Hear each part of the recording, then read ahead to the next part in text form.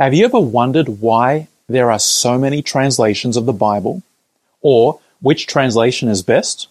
Well, stick around because in this episode, we're going to look at the Bible translation tree. You're listening to the Bible series with Pastor Robbie Berghan. The Bible has been translated into many languages from the biblical languages of Hebrew, Aramaic, and Greek. As of 2018, the full Bible has been translated into 670 languages and more than 1,741 translations. When it comes to the English translation of the Bible, there's no end of choices, with more than 450 different English translations.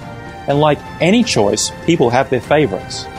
But when we start looking for a Bible translation for study, there's two things we need to consider. What's the translation source? And second, what's the translation's method? Let's start by looking at translation methods. When you translate from any language into another language, that translation method will sit somewhere on a continuum. On one side is a word-for-word translation method, and on the other side of the continuum is thought-for-thought translations. Each translation of the Bible in English sits somewhere along this continuum. Now, why is this important to know? Well, this affects the accuracy as to what we're reading in English. Now, if the purpose of reading the Bible is just to read the stories and be familiar with the general narrative of Scripture, then choosing a text that's closer to the right of the continuum is much easier to read because it's more of a thought-for-thought translation. And while the original is attempted to be kept in the thought, it's not always perfectly exact word for words as the original text. But if the purpose of reading the Bible is for understanding and the teachings and the deeper things of faith, you want to make sure that you're closer to the word for word side of the continuum. This ensures that we're closer to the original author's intent, and therefore helping us with more accurate understanding and interpretation of Scripture. Let's take a look at manuscripts. Every English translation comes from what is called a text. You can think of a text as a complete copy of the Bible, either in the Hebrew Old Testament language or in the New Testament Greek language. Now, each of these texts is a compilation of original manuscripts, which are copies of the very first letters which were written by the original authors. Looking at the Hebrew text, probably the most famous is called the Septuagint. This is a work that was translated from the original Hebrew manuscripts into the Greek language in 132 BC by 70 scribes, hence the name Septuagint. To date, we have over 11,000 Hebrew manuscripts. These also include the Dead Sea Scrolls, which validate the accuracy of this text, the Septuagint. So when it comes to the Old Testament, most scholars are in agreement that what we have in our English translations is a faithful translation of the original text and manuscripts. But when we come to the Greek, there is a lot more debate. There are four notable Greek texts: the Textus Receptus, which was compiled by Erasmus in 1516, the Westcott and Hort, named after its authors, was compiled in 1881, the United Bible Society released their own text compiled in 1968, and the Nestle-Aland text was compiled in 1979. All of these texts were compiled from original manuscript copies, which total in excess of 5,800. But these manuscripts are divided into four families of texts, with the two dominant ones being the Alexandrian family and the Byzantine family. Between these two families of texts, there are a number of variations, hence the debate. The Byzantine family is considered to be the majority text because it makes up just over 87% of all known Greek manuscripts, while the Alexandrian family is known as the minority text because it makes up just a little under 12% of all known Greek manuscripts. And so, the debate is, which of these two families, the majority or the minority text, should be the basis of our Greek text and ultimately our English translations? To understand why there are variations between these two families, we need to look at some of the religious and political history. Church tradition tells us that the Bible writer Mark founded a school in Alexandria in Egypt very early on in Christian history, sometime before 68 AD. Alexandria was seen very early on in Christian history to have great theological influence over the church. This was the first place that there was an attempt to lay out a systematic theology. Alexandria, over time, attracted many great minds, many who started out as skeptics of the Christian faith until they were converted. But this seems to have introduced many philosophical changes in attitude to the Bible. Today, Alexandria is known for its allegorical attitude to Scripture. The texts were not seen as perfect historical, factual accounts, but rather allegorical and at times mystical. The church in Rome and Alexandria formed strong ties during the first few centuries.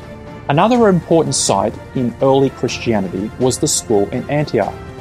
This site is famous as it's the place where the followers of Christ were first called Christians. There was eventually a school started there, which was to be a place of study of biblical exegesis and theology. Antioch held to the belief that the scriptures were literal and historical, and over time, due to the philosophical shift in Alexandria, the two schools drifted in their attitudes towards the scripture and ultimately the nature of Christ. Another event that added to the distinctiveness of both schools took place in 330 AD, when Constantine moved the capital from Rome to Constantinople. With Constantinople becoming the capital of the empire, there formed a natural alliance with the new capital and the school at Antioch. While these two retained the use of Greek, Rome and Alexandria moved to Latin, and ultimately in 1054, due to a number of reasons, including theology and culture and language, the church split into the West and the East, or the Alexandrian and Antioch families. So how does this play out in terms of manuscripts? Over the course of time, we have been left with around 5,200 manuscripts, all classified as the Byzantine or the majority text. These texts have a 90 to 95% textual agreement with each other. While in the Alexandrian family, we have a little over 45 manuscripts, with a vast amount of textual disagreement among those manuscripts. However, these minority texts contain the two oldest manuscripts, Codex Vaticanus and Codex Sinaiticus, which date back between 325 and 330 AD. And so the scholarly debate is, do we trust the oldest manuscripts or the majority manuscripts? From these manuscripts come our Greek New Testament texts.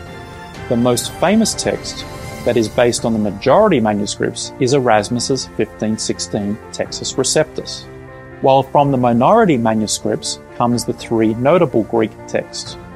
Westcott and Hort, which was compiled in 1881, uses almost exclusively the oldest manuscript of Codex Vaticanus. And then based on Westcott and Hort's 1881 text is the United Bible Society's 1968 Greek text, which is almost identical with a few edits.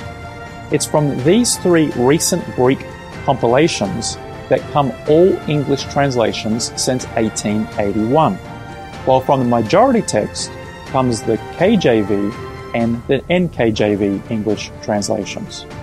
When we examine the variations between the minority text, Codex Vaticanus, and Codex Sinaiticus, there are over 3,000 differences just in comparing the four Gospels. And remember, these two copies are only 5 years apart. Whereas when you compare the 5,200 text of the majority family with each other, the differences is a little over 10%. And the majority of these differences are due to spelling. Now, if you compare the differences between Codex Vaticanus and the majority text, there are over 8,000 differences, there are over 40 missing verses, and 5 missing books. Some scholars argue that the 40 verses are not missing from these texts. It's just that they were added later in the majority texts. And this is why they're not included in all modern translations. However, if you accept that logic, then all modern translations should also remove the 5 books of the New Testament which are not found in Codex Vaticanus. The books that are missing in Codex Vaticanus, when compared to the majority text, are 1st and 2nd Timothy, Titus, Philemon, the last 4 chapters of Hebrews, and the book of Revelation. If some of the more than 40 verses that are omitted from the minority text are compared with the majority text, it can be seen that a lot of the differences are connected with the divinity of Christ and elements of salvation, which was the central issue between the two schools in the first place. So in case you missed it, when exploring the translation tree, we need to be aware that English Bibles we read today come through a translation process. We need to understand the text that they come from and also the method. And as we try and get back to the closest possible meaning of the original author, we need to consider where does the translation's method fit on the continuum and which family does the text come from. Have a blessed day. You've been listening to the Bible series with Pastor Robbie Berghan. For more of this series, go to seektv.com.